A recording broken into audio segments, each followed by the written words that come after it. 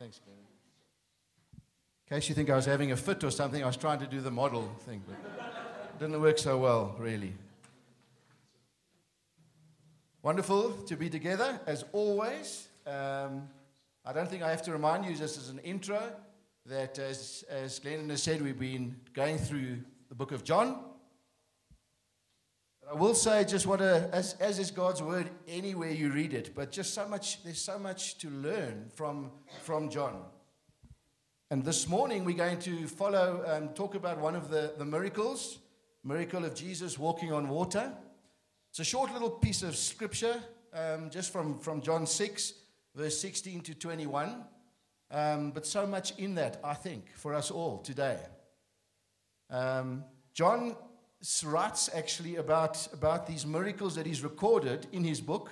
There's 7 miracles that John talks about in that book of John. And sometimes, I don't know if you're like me, but one sometimes thinks of things you read in Scripture and you think, but how is that relevant perhaps to me today? And so the question was asked by John himself when he looked at those miracles that he wrote. And he says in John 20, verse 31, he says, there are more miracles than I've written in my book, John says, but these miracles that I've recorded, they've been recorded in my book in John, that you may believe that Jesus is the Christ, the Son of God, and that by believing you may have life in his name. So this is why these miracles have been written, that we would understand from them who our God is, that he is truly God, righteous, holy, the only God, that we would believe them. That's the purpose of these miracles, that we know our God as that God, but also that in believing, we may then have life in his name. In other words, that what we've learned about our God, what we learn about from God in these miracles, we need to be living our life as a result of what we know and see of God in those miracles. And so this morning, as I said, we're going to be looking at the John 6 from verse 16, and I'm going to read it to us quickly. John 6 from verse 16. When evening came, his disciples went down to the lake, where they got into a boat and set off across the lake for Capernaum. By now it was dark, and Jesus had not yet joined them. A strong wind was blowing, and the waters grew rough. And when they had rowed 5 or 6 kilometers, they saw Jesus approaching the boat, walking on the water, and they were terrified. But he said to them, "It is I, don't be afraid." Then they were willing to take him into the boat, and immediately the boat reached the shore where they were heading. It's not a flowery bit of scripture. It doesn't go into great explanation of what happened. And I'm going to just expand on that a little bit. But this morning I want to make the first point in reading that for us and the relevance to us today, I believe. My first point is that the Christian life is not a series of unbroken miracles. Or, if you like to use the same analogy, the Christian life is not plain sailing. So what doesn't come across that well, I don't think, perhaps in that account, is that the disciples had set off in that boat around evening, just as it was dark. It was already dark when they set out. The wind was strong. Already a strong wind blowing. They got into that boat and off they went. And soon, very soon, they hit very rough waters. There were squalls that were and waves that were pounding the boat. And they were struggling. It doesn't come across that well in John's account. They were struggling. They were in serious danger. They were blown off course. By the time that Jesus walks across the water to come to them, they're in the middle of the lake. They're off course. They've lost direction. We read about in the other accounts of this, of Jesus walking on the water in Matthew and Mark, both talk about and say that Jesus came to them in the fourth watch of the night. It was a Roman measurement that the Jews didn't use. They only used the 3 watches. But the fourth watch was about 3 to 6 a.m. in the morning. So there they were setting off in the evening, as it was evening. Yes, it was dark. And between 3 and 6 in the morning, they were still straining at the oars, pushing through, getting nowhere, alone, they felt. Straining and doing all they could, but making no progress. Not getting any nearer, not able to go back. They were in serious, serious trouble.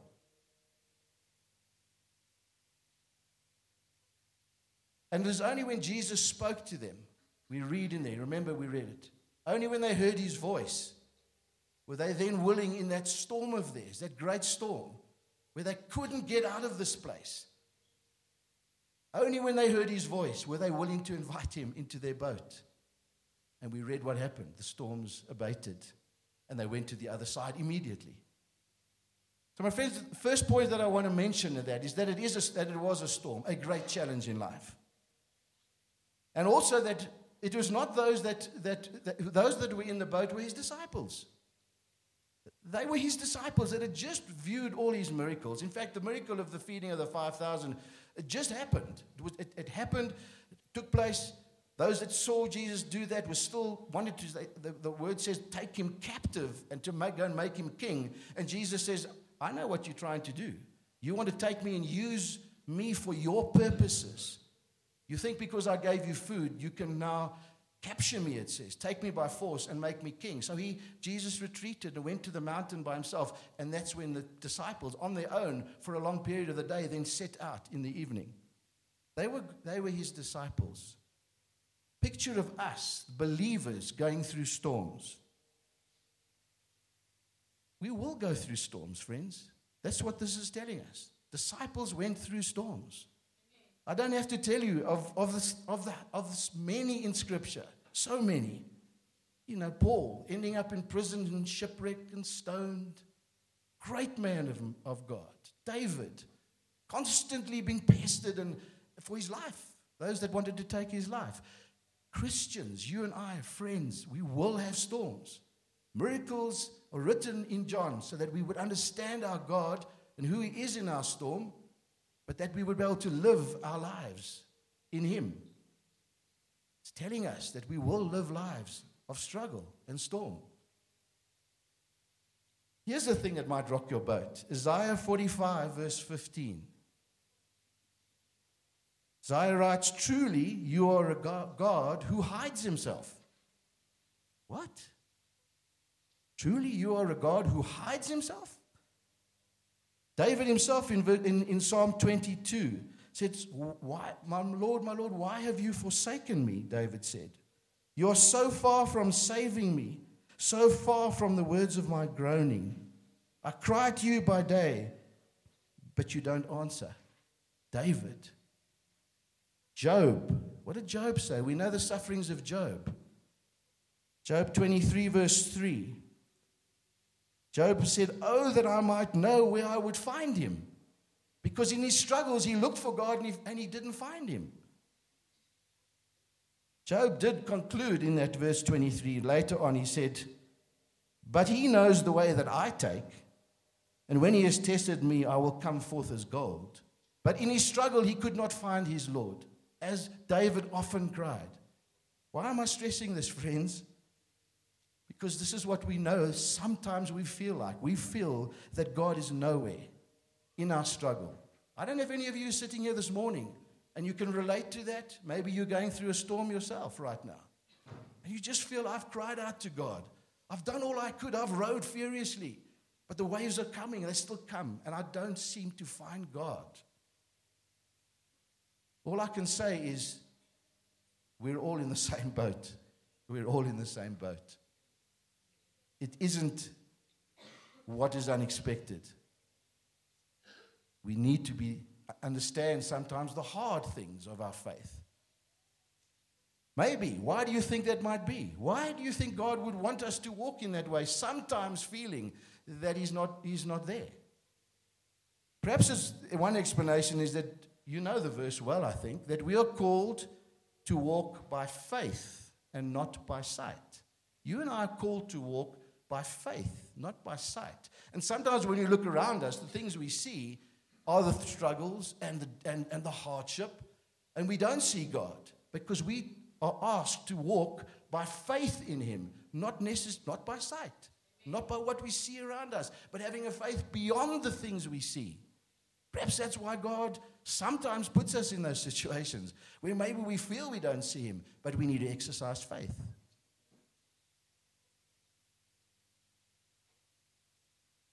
You find that scripture about exercising, walking by faith in 2 Corinthians 5, verse 7.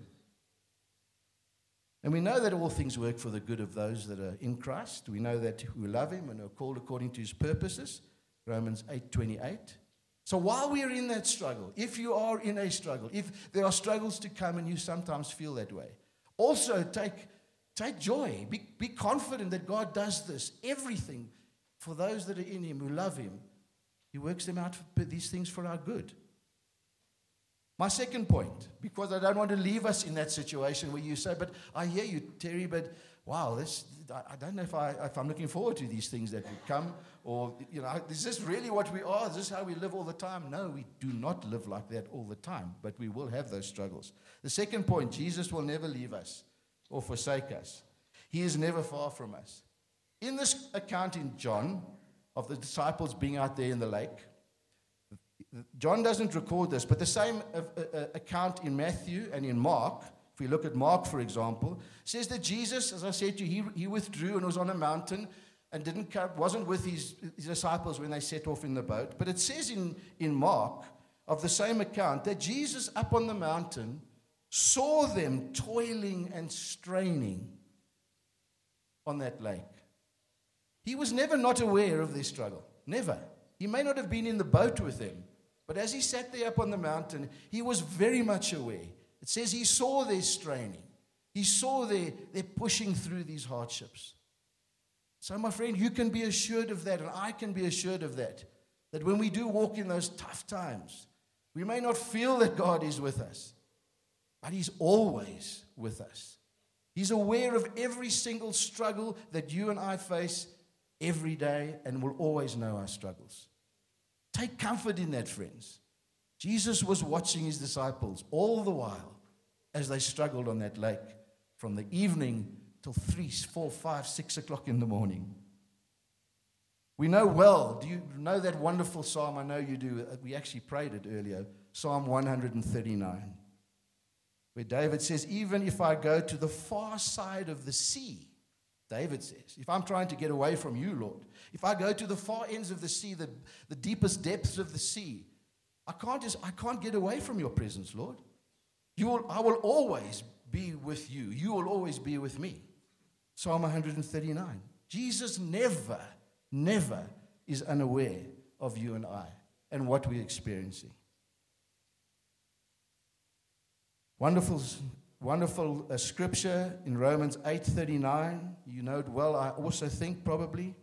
It says, neither life nor death nor anything else in all creation will separate me from the love of God. Nothing in all creation. Storms, calamities, good things, bad things, life, death. Nothing will be able to separate you and I from the love of Christ. His love is always there with us. Take heart if you are going through a storm. Take heart if you are to go through a storm, and remember this preach. Or just remember his word. You will never be separated from God's love. You will never be able to escape or get away from the presence of our God. Your shepherd and my shepherd is with you always. Isn't that great? Isn't that wonderful? Isn't that encouraging? Other thing that we can learn from this account, we were speaking about it as I walked in at the coffee shop, speaking to somebody about this morning. I remind you that God's timing is perfect. And although we may feel, as the disciples did, that I've been rowing since evening. Where is my God? Where are you, Lord? I've been with you when you fed the 5,000. I know you, my God. I'm your disciple, but where are you?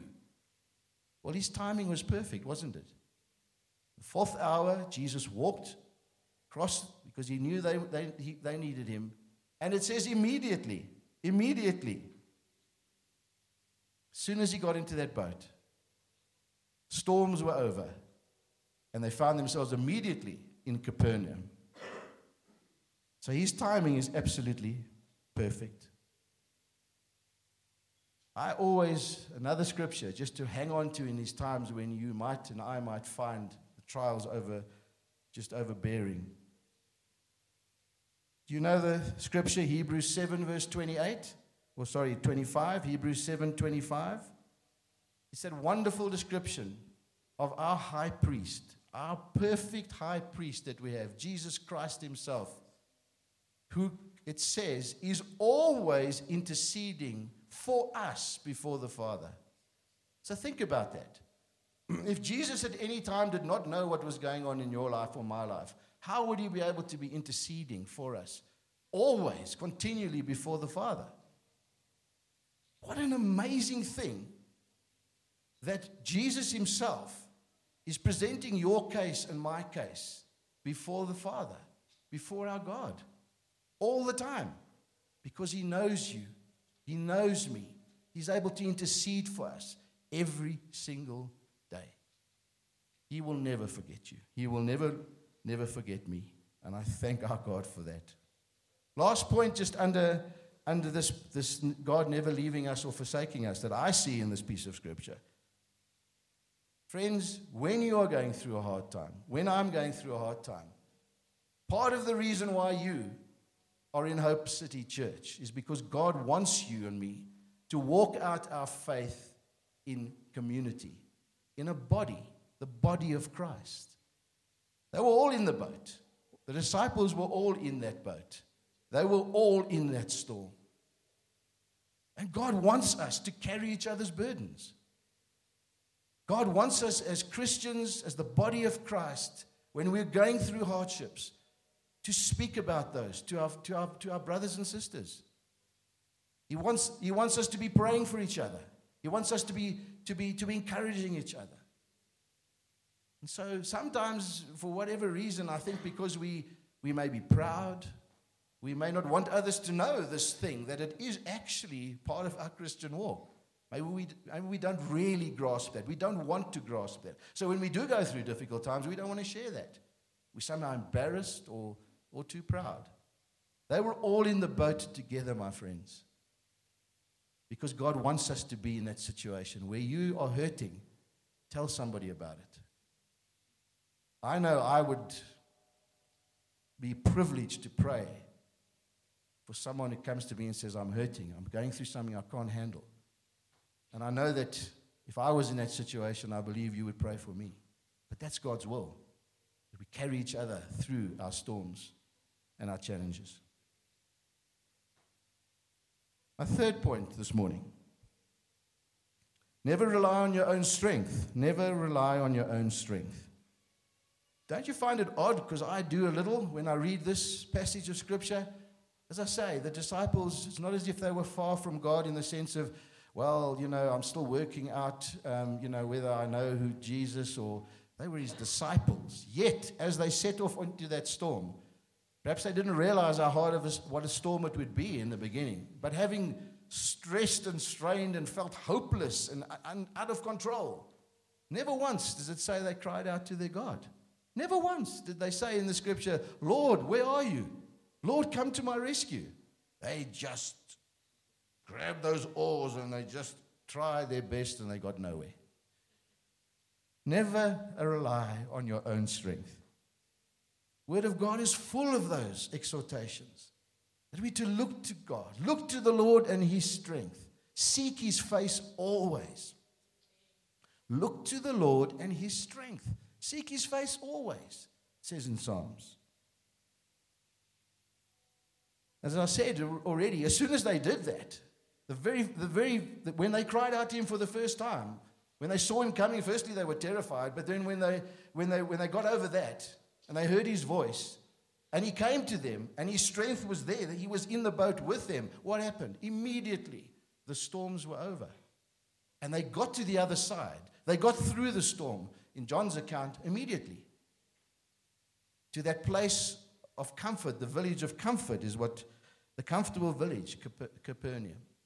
So where they were stressing and straining and fighting it on their own, nowhere. They were getting nowhere. But as soon as they looked to the Lord and they invited him into their storm, the storm was over and they went to a place of peace. From a place of straining and stress and hopelessness to a place of peace, to the comfortable village. I love it. One of my favorite passages of Scripture is in 2 Corinthians 12:9, where Paul has a weakness. He's got a thorn in his flesh. In other words, he's weak. He's got something that stops him from being the best he can, this thorn in his flesh. And he asks Jesus to take that thorn away, that weakness away. And in that scripture, Jesus says to Paul, "My grace is sufficient for you. My power is made perfect in weakness." Paul later then, having heard that from Jesus himself, concluded, "Where I am weak, then I am strong." Beautiful scripture. So my friends, if you are weak, when you are weak, when you are battling, scripture is so encouraging. If we just cry out to God for his strength, he wants us to be in that place. Where we are weak, he becomes strong in our situation for us. We need the strength of God at all times. Friends, we just do life better. All life. The good things, the struggles, we just do those things better when we are relying on God and where we want God to be in those situations with us. Because we were made that way. That's how God wants us to live our lives. Part of that thing is, how do we now live in him? We live in him by looking to his strength. Other than, not like the disciples were doing in this story, but that's how he wants us to live. Dependent on him at all times. Why do you think they were not willing? It says they were not willing, remember? Well, it doesn't say they weren't willing, but it says when they heard his voice, then they were willing to ask him to come into the boat. Why do you think they didn't ask him to come into that boat? I wonder. I think maybe it was because they didn't recognize him. In fact, it says in the other accounts, when they saw Jesus coming across the water, they thought he was some sort of a ghost. They weren't expecting God. Their hearts were not expectant of God to be in their situation. Do you and I long for God to be in our lives in every situation? Are there things in our lives where we don't want God to be part of? I would encourage you, and I encourage myself in this, that I want to be willing to see God with me in every situation. I want to be expectant during the day for God to intervene. I've done that often, not as often, more often in the later part of my life, where I look back on my day, and I do it purposely, and I see where God has been with me and intervened. When I said something kind to somebody, instead of giving them criticism, where something just happened, where I think to myself, that was not coincidence. That was God in my circumstance. And God wants us to be like that, where we expect him to be in our lives, every part of our life. Be expectant, be willing for God to come into your life. Next point that I want to make, and I'll wrap it up fairly soon. Familiarity. Maybe one of the answers as to why they were only willing at the end to invite Jesus into their situation, into their storm. I think maybe the problem was that the disciples, as they set off that day onto that piece of water, were very familiar with the Sea of Galilee. I mean, if you and I were asked to get into a boat, I don't know, Zoo Lake or Germiston Lake, jump into your boat. There's the oars, set out there across the sea. Start rowing. Maybe then I think I would say, Lord, help me. God, help me, because I'm going to go round and round in circles. It reminds me of another story, but I'll see if I have time to tell it. But they were probably so familiar with getting onto a boat. They were fishermen, after all. and heading off down a coastline that they well knew, might be the reason why they never ever thought about asking God for his strength in that situation. Because I can do this on my own. This is easy for me. So my friends, I ask again, or let's take it back to our own situations. Are there situations where you know that you need God? I need God for this big thing that I'm about to do. But in my work, I'm a jacked up, accountant or lawyer. I that part of life, I can do that. I don't need God to help me with that. This I've got under control. No need to ask God for help. I think it's a dangerous place to be. Because that speaks of self-sufficiency. I can do this thing. It talks about self-sufficiency, where I think our walk in God is just the opposite of that. It's always a question of being dependent on God. Isn't it dying to self? Isn't that what we're called to do? We have to die to self, not think we can do everything on our own. And so maybe that was the danger. That was why they never cried out to God when they started off their journey, because they just felt so confident in themselves. So I think it's just something to be aware of, that in those situations where we think we've got it all together and we don't need God, maybe pride can creep in. Maybe pride can come in. So be aware of that. Be aware of that. And even at the worst, those things that you do so well that you don't need God for, maybe that's a time to give thanks to God for giving you those skills, giving you that gifting, so that you don't become puffed up in your own ability and your own strength. So we need God, my friends. I need God. I just think of situations where I have been in difficulty and stress, and I think back, and I know that if I had not looked to God for his strength, things would have been completely different. And I'm sure you have those kind of testimonies yourself. Just last point from me, the spirit of wisdom and revelation. Ephesians 1:17 says, I pray that the God and Lord Jesus Christ, God of our Father, Lord Jesus Christ, would give you the spirit of wisdom and revelation so that you may know him better. That you may know him better. And my reading of this verse or this piece of scripture could be that having been with Jesus when he fed the 5,000, they knew of their God as a God who provides. God who provides, who can give bread and multiply bread for their physical needs. But I don't think they knew and fully understood that God was Lord of all. That side of God sorted. But they didn't understand that he was Lord of all. And if he's Lord of all, the scripture also speaks in Psalms about him, how his voice thunders above the waters. They would not have been surprised if they knew that their God was in control of everything, that he was Lord of lords. They would have expected him, possibly, should have expected him to be able to walk across the water. And it says in the other accounts, but not in John, in Mark 6, verse 52, that they were amazed when he got into the boat and the storm calmed. They were amazed, it says, that the storm actually calmed. Why? Because they did not have a full revelation of who God was. They didn't understand that God is more than able to tell the storm, be still. They had not understood that about their God. So the challenge I think that we have is to understand our Lord and the fullness of him more and more. I don't think we necessarily get an instant revelation of that when we come to Christ. We actually prayed that this morning in prayer meeting. We would have an understanding of God and who he really is, not just an understanding of one aspect of him. So as I finish off, if you are lonely, God is your comforter.